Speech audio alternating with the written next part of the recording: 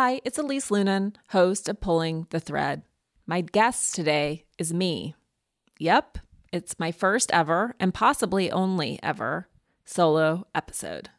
From this episode, you'll learn a little more of my story, my take on storytelling and universal forces and how I employ them, along with ideas about how I came to spirituality and understand it within a larger context. I woke up at 2 a.m. last night drenched in sweat, throwing bedding off of me. Every pet was also on top of me, which probably didn't help. Many nights I have the opposite problem, where I'm hunting in the hall closet for extra blankets in the wee hours because I'm freezing. In part, this is because my husband and I have wildly different sleep temperature preferences, and I'm cold because he's left all the sliding doors in our house wide open. But there's actually a solution I've come to learn. And I'm all about a sleep solution because we know how important good, uninterrupted sleep is for every facet of health. Have you heard about ChiliPad by SleepMe? It's a bed cooling system designed to revolutionize the way you sleep naturally. The ChiliPad bed cooling system is your new bedtime solution. It lets you customize your sleeping environment to your optimal temperature, ensuring you fall asleep, stay asleep, and wake up refreshed. ChiliPad works with your existing mattress. It's a water-based mattress topper that continuously controls your bed temperature from 55 to 115 degrees. You can also choose a different setting than your partner, so you each get what you need. What I want?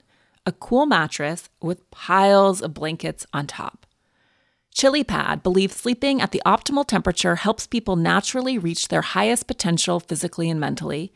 Visit www.sleep.me/thread to get your ChiliPad and save up to $315 with code THREAD. This offer is available exclusively for Pulling the Thread listeners and only for a limited time. Order it today with free shipping and try it out for 30 days. You can return it for free if you don't like it with their sleep trial. Visit www.sleep.me/thread because you're not just investing in better sleep, you're creating a better life.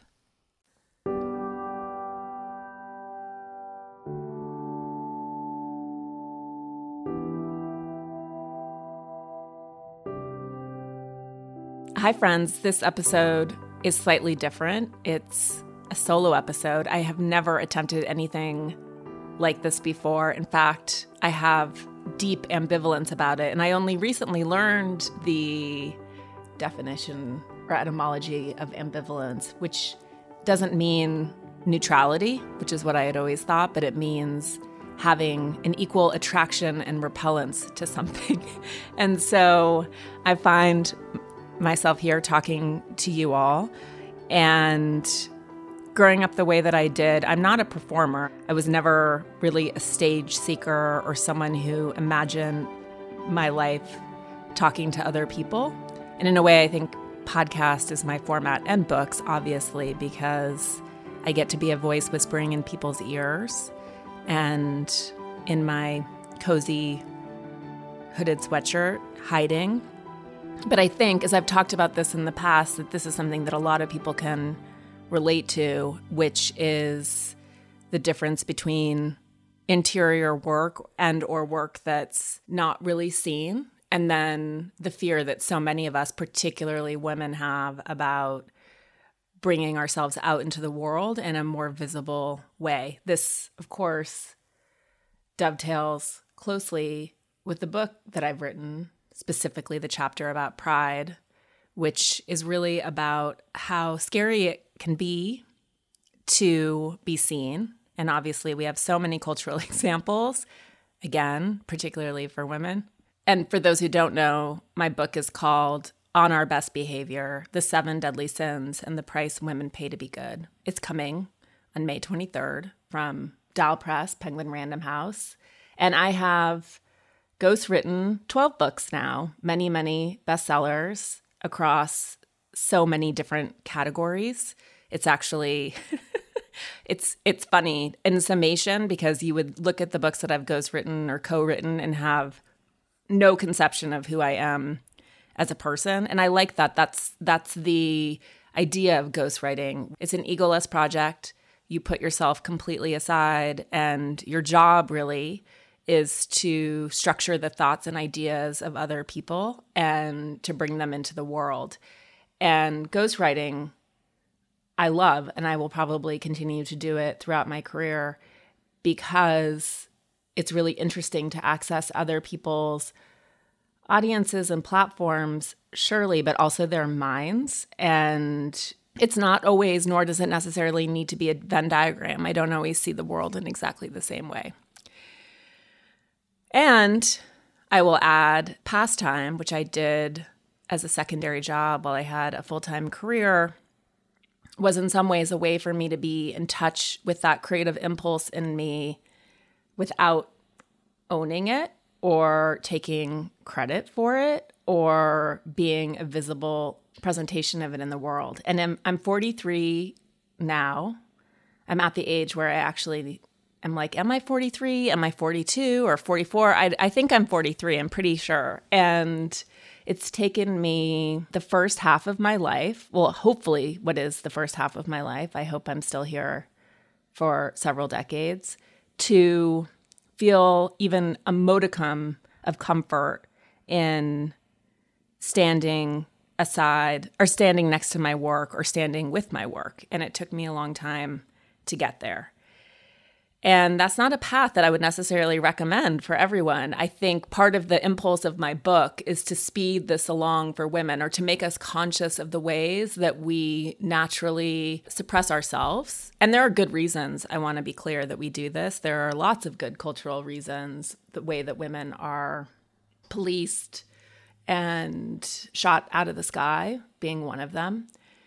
This is what the chapter on pride is specifically about. And then it obviously starts crashing into all of the other sins, which are, in case you need a reminder, sloth, envy, pride, greed, gluttony, lust, anger.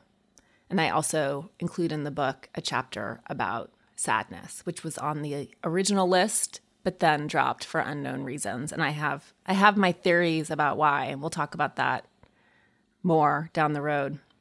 But when I think about my life leading up to this point and the way it's interesting, and this is why I also love podcasts, and I'm so grateful that I've had the career that I've had where I've been able to follow my curiosity and follow my intuition. I was going to say instinct, but I think it's more of an intuition about what people need or what they're interested in or where we're going and how to provide context for that. Yes, I'm a very verbal thinker, but I'm also a systems thinker, I think. In talking to Temple Grandin, that's how I would assign myself. I like to understand the whole picture and the full context because I think it gives shape or a grounding to our own individual experiences as where we are as a collective. So early on, and it's funny, I mean, I started, for context, I started my career at Condé Nast as a magazine editor. I worked at Lucky Magazine, rest in peace, which was a magazine about shopping. And it's funny because in some ways, like, that level of materialism is pretty far from where I find myself today. I learned so much working there, and so much from the brilliant editor-in-chief, Kim France, who has an incredible mind, and she's an amazing writer. She was a music journalist, and she really drilled into all of us several ideas. One, you have to figure out what makes it relevant and stop throat clearing and get to the point. Like, what's the revelatory element of this handbag amongst a sea of handbags? What is it? And I know that sounds silly, but it was such a helpful tool because throughout my career, I think it taught me how to really dig for the jewel and to find it and elevate it and make it the point. And then also the whole premise of Lucky, which was quite revolutionary at the time, was to make a magazine for ourselves and our friends, with the idea that friends of friends would also then like whatever it was that we were making. And Lucky Magazine at the time was like the most successful launch ever, even though everyone thought it was a magalog, or they were quite disdainful about it. But readers loved it because they really found themselves in those pages. And it was it was an industry-defining magazine. It was a blog in some ways before blogs. So Kim taught me about the importance of starting with yourself, and that you should never create content or try to put a message out in the world thinking about, oh, her name is Emily and she lives in Atlanta and she has 2.2 children. And that's typically how content was made or magazines were made. And Kim really defied that and started with where we were. And I'm so grateful for that lesson. Not that it wasn't my natural instinct, but she really gave us permission to start there. And that's how I've led my career, is if it's resonant for me, I'm thinking it's probably resonant for other people. If it's something that seems to be present amongst the women I know, then I'm guessing it's present amongst the women that they also know. And over time, success in that has confirmed for me, that's the other side of my ambivalence about doing a solo podcast. There's enough reassurance that many of us are sort of on the same wavelength or hitting the same vibrational tones that I've built confidence in my career to follow that intuition and to keep pushing and going, and that there are a lot of people who are with me following that same instinct. And I want to talk about just briefly what that's in contrast to, because we see this in our media world and how fractured it is, because there's sort of two strains. There are more, but the way that I think about it is that you can either tap into the collective unconscious and move the conversation in that direction, or you can tap into an idea or theology about what's relevant. You can use search trends, and you can, it's funny, I was working on a roundup of books about narcissism for Oprah Daily, and I've been reading a lot of books about narcissism, and the market right now is glutted with sort of self-published, SEO-driven narcissism books. So that's one example. It's like there's sort of a schism, and no offense to anyone who self-publishes, but they're written against the metadata. They're written to fulfill a need, but more to take advantage of an opportunity. And again, not necessarily assigning judgment to that, but that's, in my mind, the two ways that people do content. You're either feeding something that's showing up in the data, or you are trying to stride in fresh lawns. And I try for the former, not because I care about what's next or new. It's not about hitting trends. It's about understanding or staying connected to that knowing or intuition about what people need and who might have that intelligence, knowledge, wisdom to share. And what I think is also follows the track of my life is, for anyone who's roughly my age, we've probably been through some things, some transitions, right? Some hard things in our lives, in a way that sometimes when I do an audit, of the past decade, and I have it pretty good, let's be clear, but when I do an audit, I'm like, wow, a lot of things have happened. And I'm sure many people who are listening can relate to this. As in some ways, some positive, some negative, but nothing is ever binary like that. I think that's part of a midlife understanding, is that there's nuance to every situation. The things that you're supposed to feel incredibly happy about can feel like a bag of rocks sometimes. And to quote that Mary Oliver poem, sometimes there's a great gift in a box of darkness.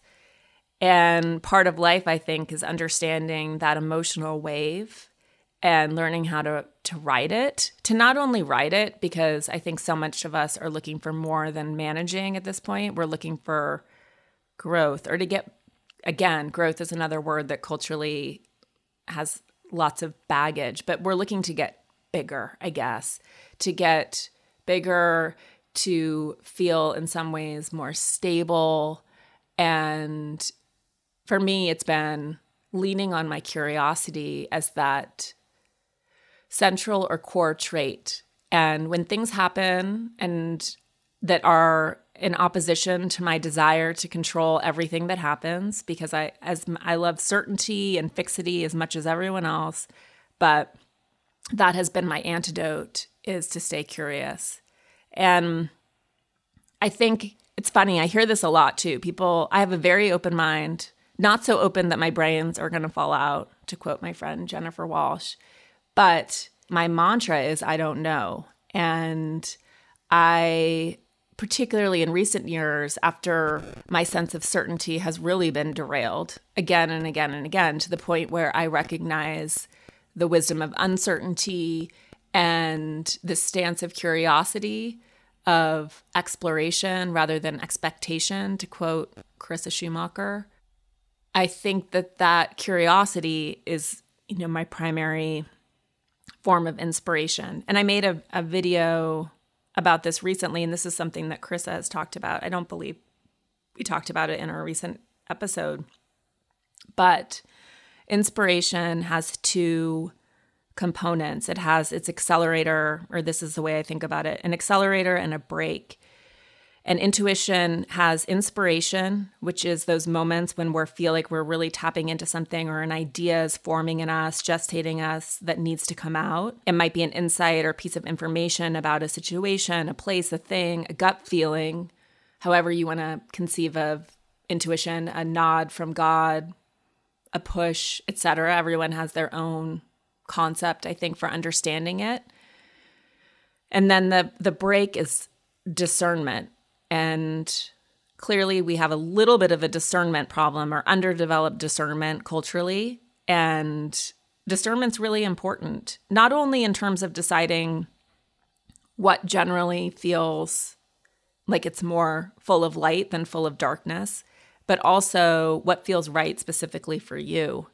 And I think a lot of us have never learned how to run things through our bodies. Is that a yes for me? Is that a no for me?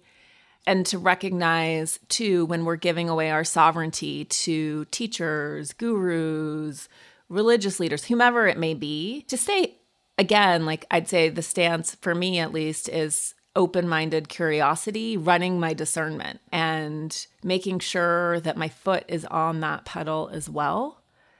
Because, and this is a whole nother topic, and maybe if this solo episode does well, I'll do a whole nother one on power, but really understanding, particularly in the context of teachers or information, like what energies is this also carrying? And is this safe? And is this something that I want in my life before I let it in? Vet bills can be expensive, but Spot Pet Insurance can give you up to 90% cash back on vet bills, so you can worry less about high vet bills. Yep. Up to 90% cash back on vet bills for unexpected accidents, illness, and even routine care. And with Spot Pet Insurance plans, you can go to any vet you want in the US or Canada. There's no network you need to stick to, so visit your favorite vet and you can save money on expensive vet bills. That's Spot Pet Insurance. It's no wonder Spot is America's favorite pet insurance. Visit spotpet.com for a free quote today. For all terms, visit spotpetins.com/sample-policy. Spot Pet Insurance plans are underwritten by either Independence American Insurance Company or United States Fire Insurance Company and produce Spot Pet Insurance Services, LLC. This is an independent ad from Spot Pet Insurance Services, LLC. So if you guys haven't noticed, this particular, and if you listen to this podcast, this is all familiar language to you. But the other question I get all the time, particularly in the context of my book, On Our Best Behavior, The 7 Deadly Sins and the Price Women Pay to Be Good, is, are you religious? And I'm part of that quite significant. I think it's maybe the largest segment of the population. I consider myself spiritual, not religious. I'm not affiliated with any belief system. And it's interesting, too, how hard it is, even though it's so abundantly clear and it's present in everything that I do. And I'll talk a little bit more about what I even mean by spirit, or what that means to me, because I grew up in a pretty intellectual family, a materialist science doctor nurse duo. My mother is a lapsed Catholic. She wouldn't even call herself lapsed. She would call herself recovering. She has a lot of fear about organized religion. She's probably would classify herself as almost intolerant about it. There was a lot of fear when I was a child that somehow I would become born again, or, that somehow I would fall into the grips of organized religion. This was like a palpable fear that my mother had based on some pretty traumatic things from her childhood. And my dad is Jewish, although he's not observant. He grew up in South Africa by way of Germany. His father's German, his mother's Polish. They moved to South Africa in the 1930s. And my father, it's interesting. He's a very intuitive doctor. He's retired now, but he didn't pass on a conception of God, but wasn't stridently opposed to anyone's belief system either.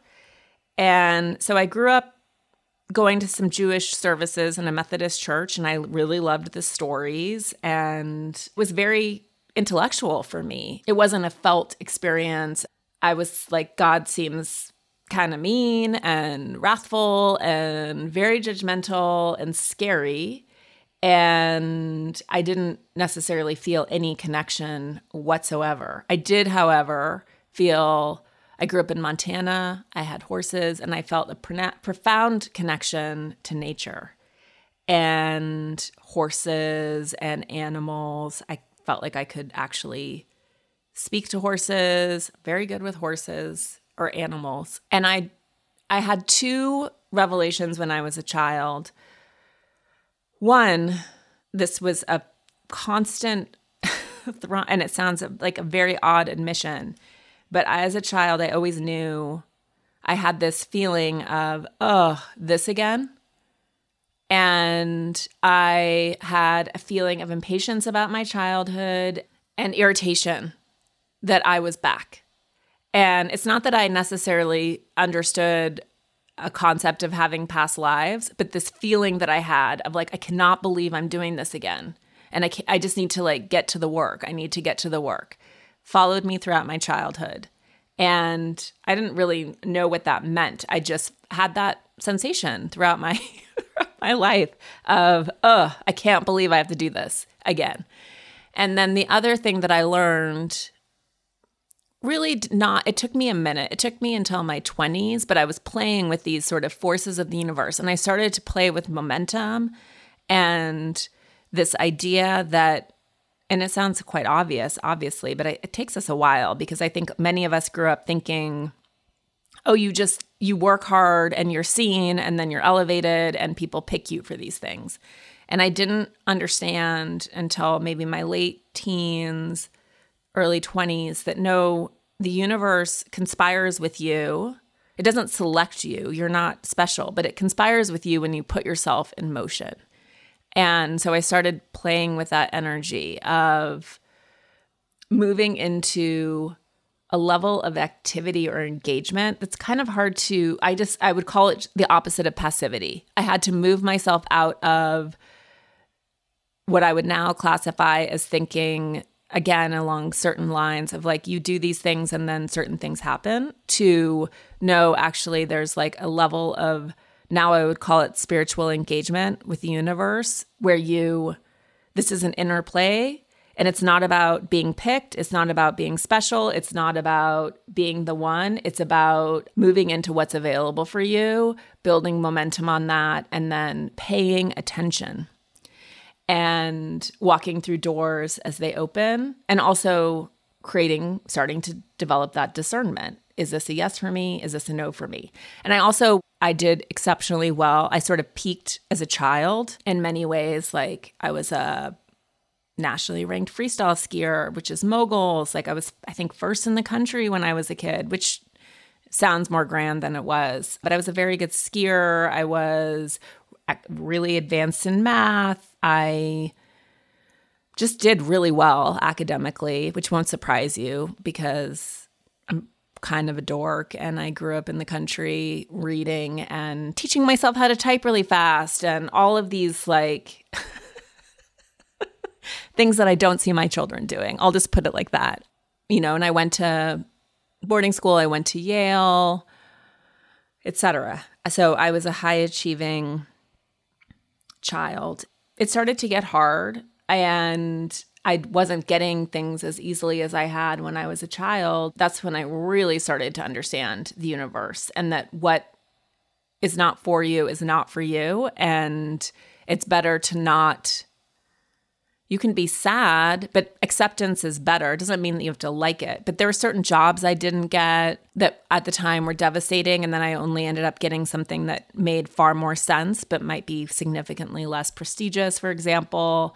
Those early days were for the first time that I really understood that I was working with something. I was working with some sort of democratic, universal energy. This was not about me. This was about an efficiency, I almost want to say, of like, you can make this really more difficult through rumination and clinging and fighting, or you can start to get a little bit more flexible in the way that you engage with life. And you go not on the path of least resistance, but you go where there's flow. You move with life. You swim, but you let it provide direction in a way that will only make sense to you. And as I mentioned, it's like I started at a magazine about shopping.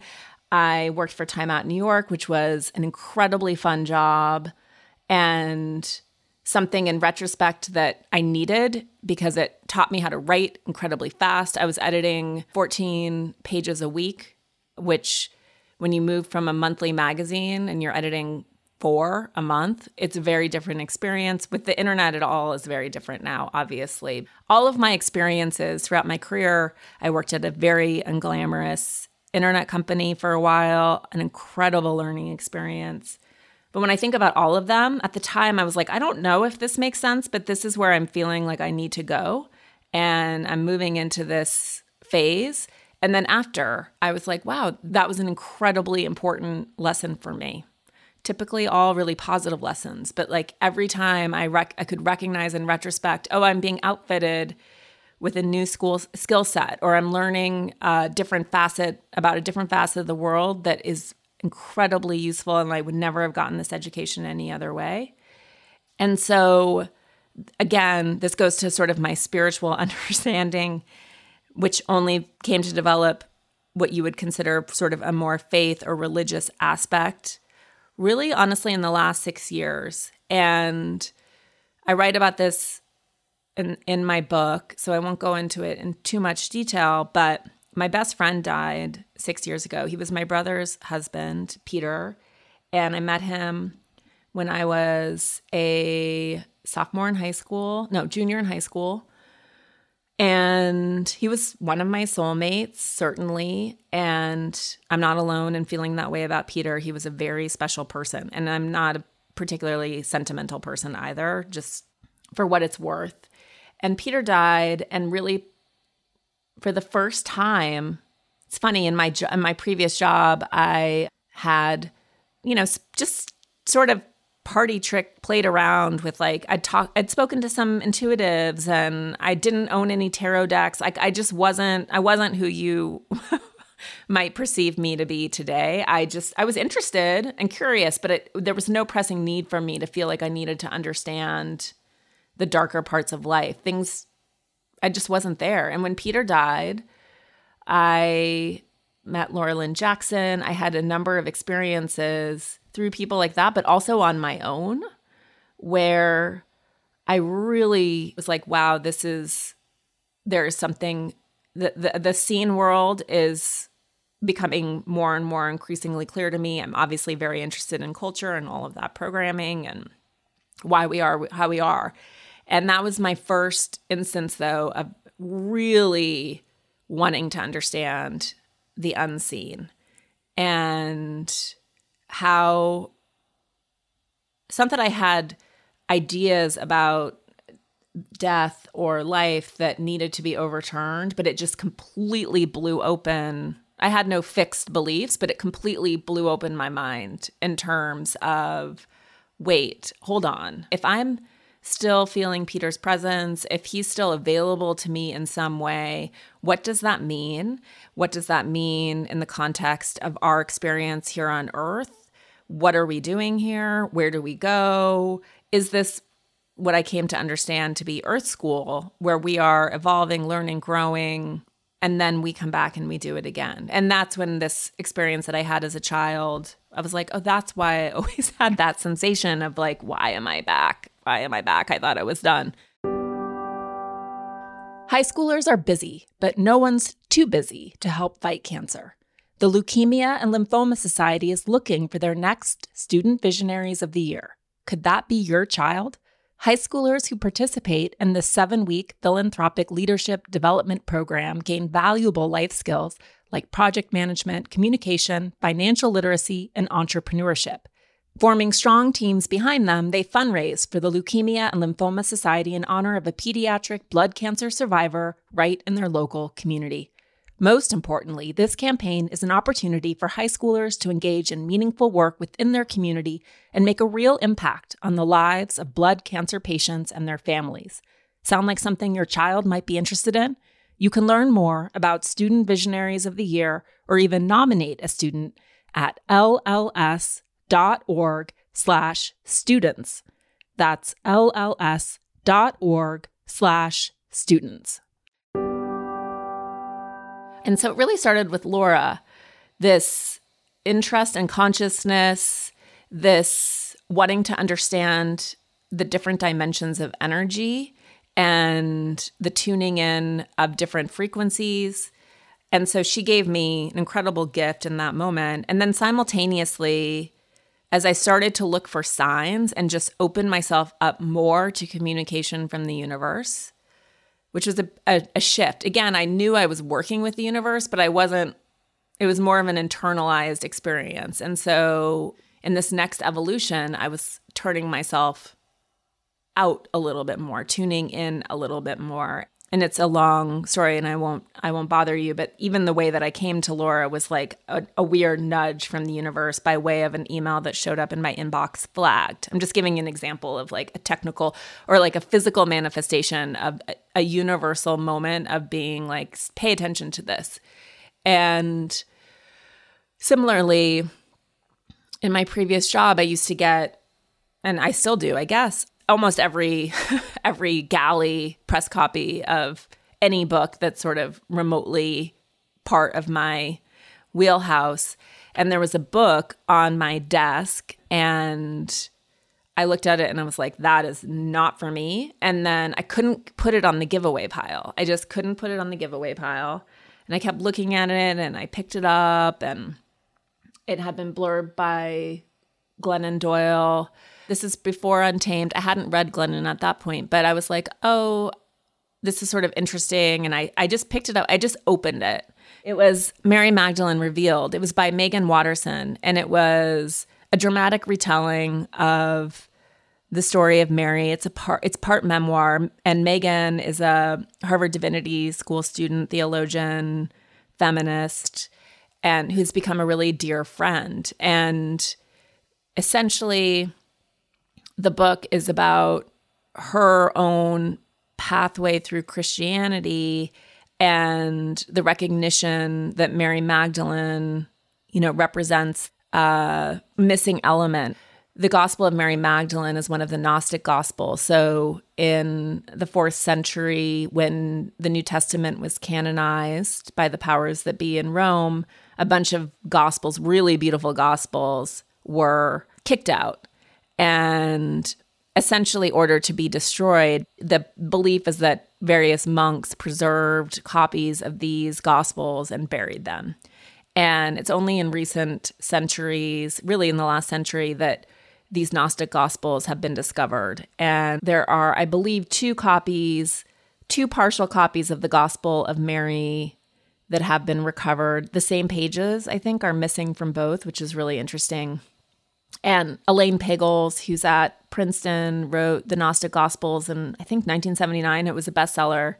It's also a brilliant book. And this was like, for some reason, this cracked open something in my mind. And I recognize like, oh, religion, Christianity, these systems of belief. And obviously now I've gone like quite deep. I'm not a theologian at all. And I'm not particularly interested in the Gospels. We'll get to that. But I recognized that oh, religion is something that humans have made, and there's this original text, these original wisdoms that are still sort of floating in the ether. And the way that it's been passed down to us is a very different version than how it was potentially intended or what the original impulse was, which is just interesting to me. The way that society and faith have converged and then crafted all of these containers that we've taken wholesale, right? And I bring up Mary Magdalene because, you know, what she talks about in her gospel, and for anyone who doesn't know, it's worth reading Megan's book or Cynthia Bourgeault on Mary Magdalene. It's really historically actually fascinating because what the Gospel of Mary is talking about, and a lot of this is in my book as a cultural container, but what she's talking about is that God is an inner experience, and her gospel is Jesus talking to her post-resurrection, explaining essentially the path back to oneself. And he talks about, you know, do not look to any log.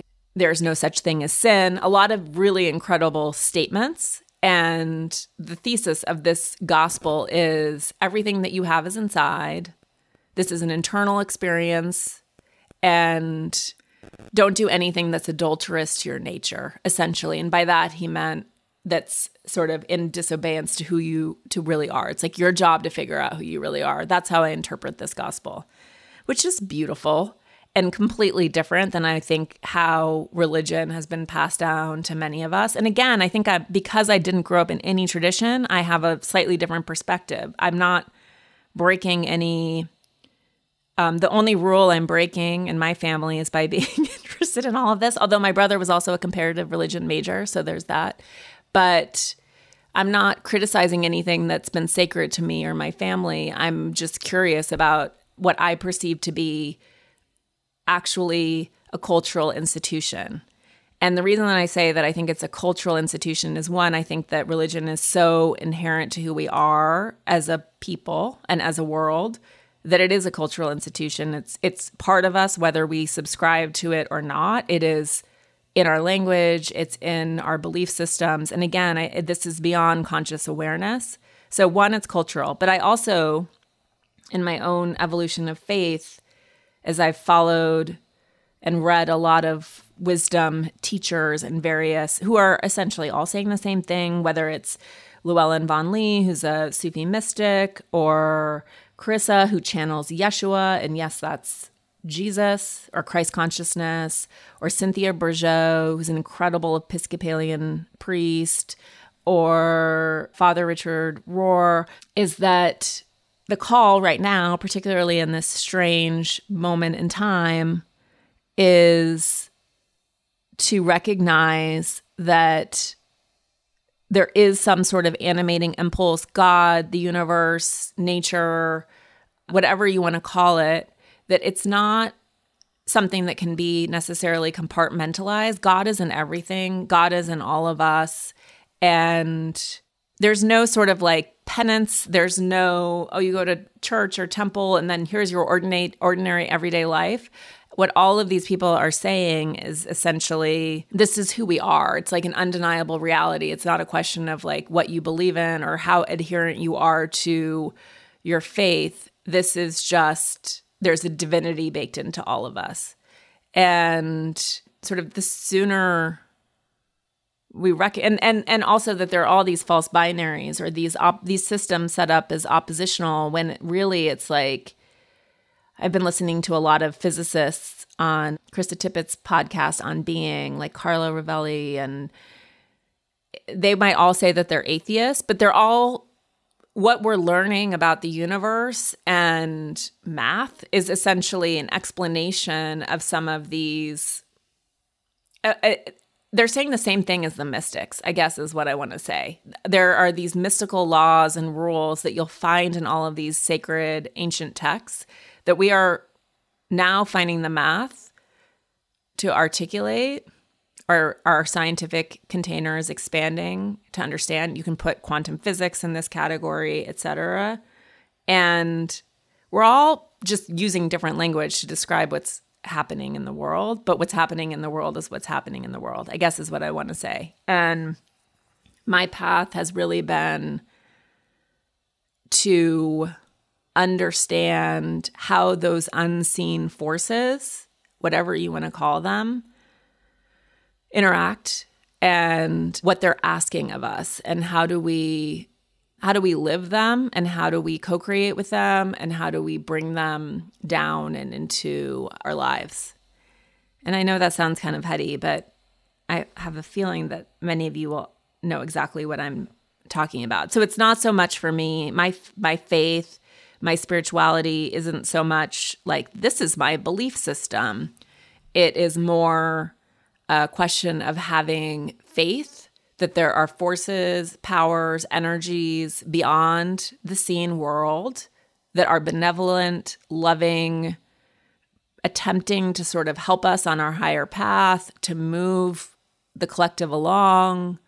And there are also denser, more energetic forces at place too. I wouldn't say, I don't know about evil, and I don't believe in places like heaven and hell, but there are lots of forces in the universe, I guess, is what I would say. And I think that the benevolent, loving, light-filled ones are the more powerful ones. Pulling the Thread is sponsored by BetterHelp. Sometimes Max, my oldest, tells me he wants to go in the back of the house and talk. What he means by this is purely the verb. He doesn't want to have a conversation, he wants to talk. To vent and unload, to fill me with factoids. Mom, want to know 40 things about acid rain? But more often, to get things off his chest. It's fascinating to listen to him and what he perceives to be injustices, annoyances, and harms. I recognize that in those moments, he doesn't want advice or for me to higher mind him or for me to justify his own feelings to him, but simply to be a container for the one-sided stream, to just listen. I recognize what he's doing because I do it every week too, in therapy. I was thinking just the other week that it's rare to find someone who will just listen, maybe point out some patterns or hold me accountable when I say something wild. Wait, Elise, pause. Do you really feel that about yourself? Or why do you think you care about this so much? But aside from these moments of intervention when my therapist makes me reflect or feel, I'm doing the talking, and it helps me feel so much freer. Thank God for therapy.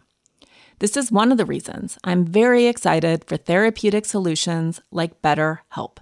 They have licensed therapists who are available worldwide and specialize in depression, anxiety, sleep disturbances, trauma, anger, family conflicts, LGBTQA issues, grief, and self-esteem.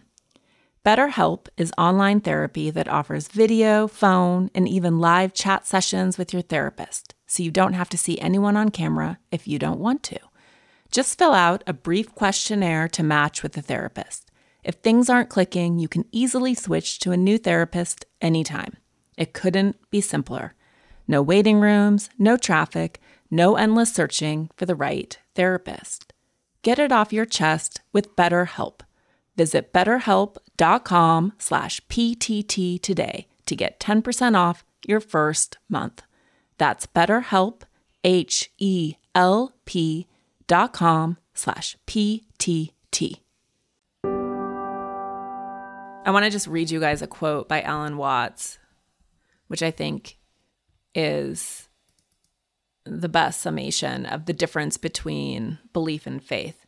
So this is Alan Watts, who wrote in The Wisdom of Insecurity, "Whether one believes in God or believes in atheism, we must here make a clear distinction between belief and faith, because in general practice, belief has come to mean a state of mind which is almost the opposite of faith. Belief, as I use the word here, is the insistence that the truth is what one would lief or wish it to be. The believer will open his mind to the truth on condition that it fits in with his preconceived ideas and wishes. Faith, on the other hand, is an unreserved opening of the mind to the truth, whatever it may turn out to be. Faith has no preconceptions. It is a plunge into the unknown. Belief clings, but faith lets go. In this sense of the word, faith is the essential virtue of science, and likewise of any religion that is not self-deception. So I think that's so stunning. And that's why I think of myself as a person of faith and why my mantra is I don't know. Because to presume to know, to presume that I can order the universe or understand all of the powers at play, or that I understand or know or can predict with absolute accuracy everything that's going to happen, or that we live in some sort of materialistic world is insane. And for me, there is far greater comfort in understanding that sometimes staying in that place of curiosity, openness, and exploration rather than expectation is the safe place to be. And also, as mentioned, having had hard things happen in my life, sometimes things that we would never choose are the things that needed to happen, and that these things happen for us, even though in that cafeteria line, they're not the entree we would have ever picked. And again, that's a nuanced idea. I'm not suggesting that someone near to you dying is happening for you. But to go to that Mary Oliver quote, there can be a gift in that box full of darkness. But I think systems of belief, I recognize why that level of order and certainty is very reassuring, as is this idea that you do a certain amount of things and you end up getting your reward, your just reward at the end. But as we all know, that is not life. Life is not a simple math problem. It's not algebra. It's far, far more complex.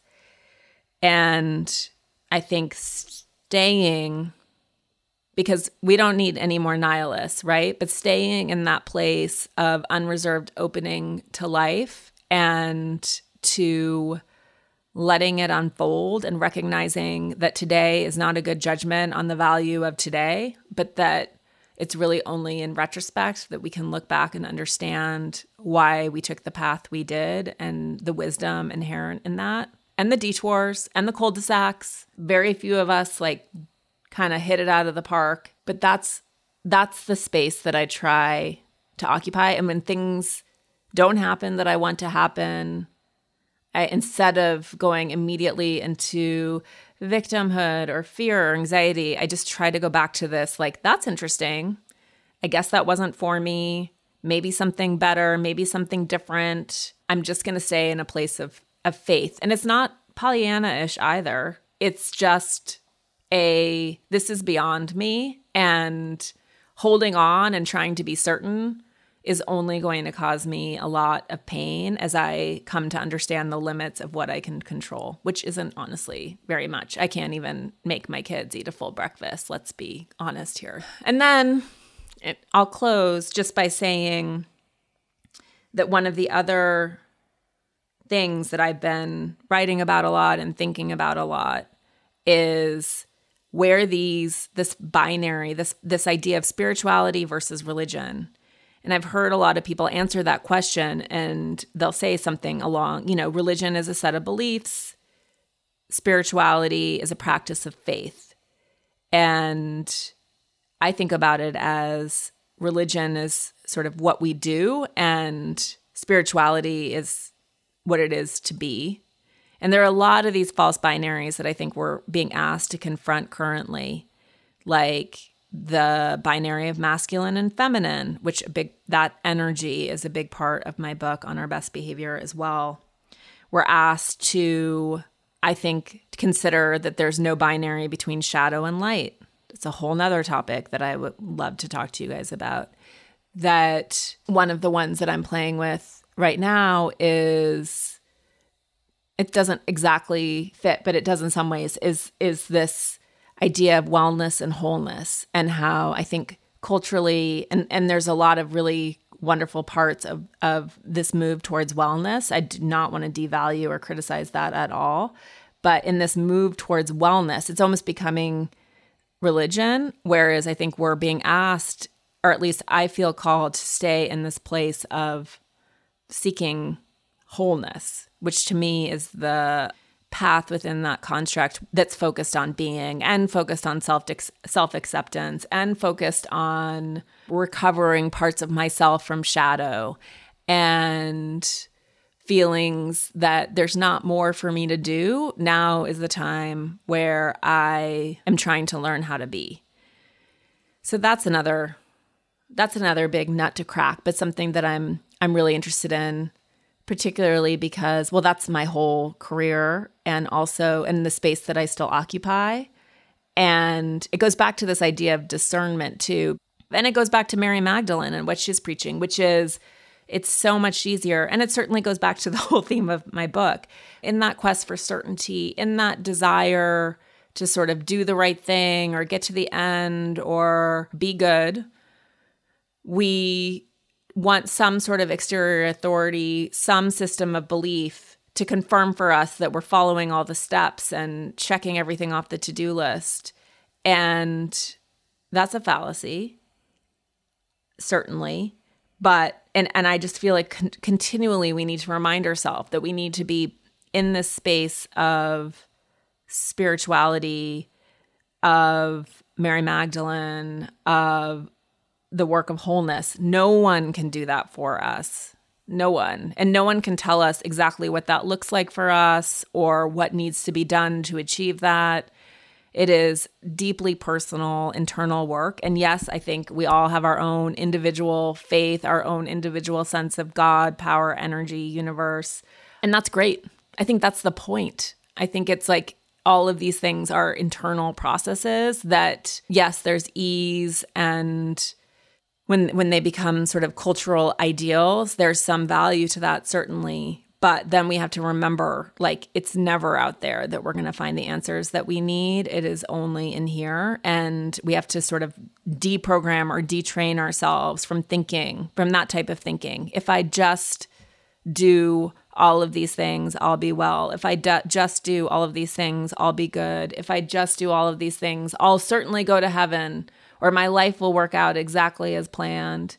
And instead move to that internal co-creative place where we learn to both co-create with the world and God, I'll use that word, and come to understand and collect all parts of ourselves.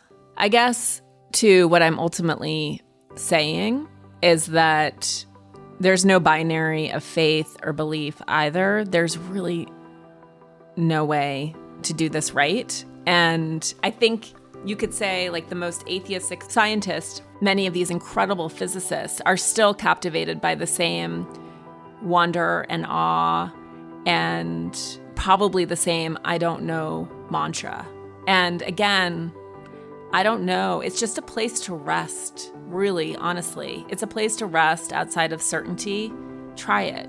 You might find it deeply, deeply comforting, even though it promises to resolve absolutely nothing. I'm going to leave you all with a quote from David Foster Wallace from This Is Water. He says, "Not that that mystical stuff's necessarily true. The only thing that's capital T true is that you get to decide how you're going to try to see it." I'll see you guys next week.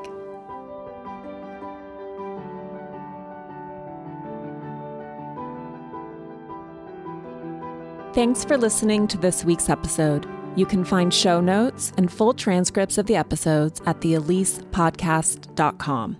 Please sign up for my newsletter. I promise I won't spam you. Or follow me on Instagram at Elise Lunan to get updates on new episodes. I'd also like to give a huge thank you to my sponsors who make this show possible. Please support them the way they support this podcast. This has been a presentation of Cadence 13 Studio. If you enjoyed this episode, please listen, rate, review, and follow Pulling the Thread, available now for free on Apple Podcasts, Spotify, Odyssey, or wherever you get your podcasts, i.e., wherever you're listening right now. I also want to thank you in advance for sharing any episodes with friends who you think might like the show, because that is how podcasts grow.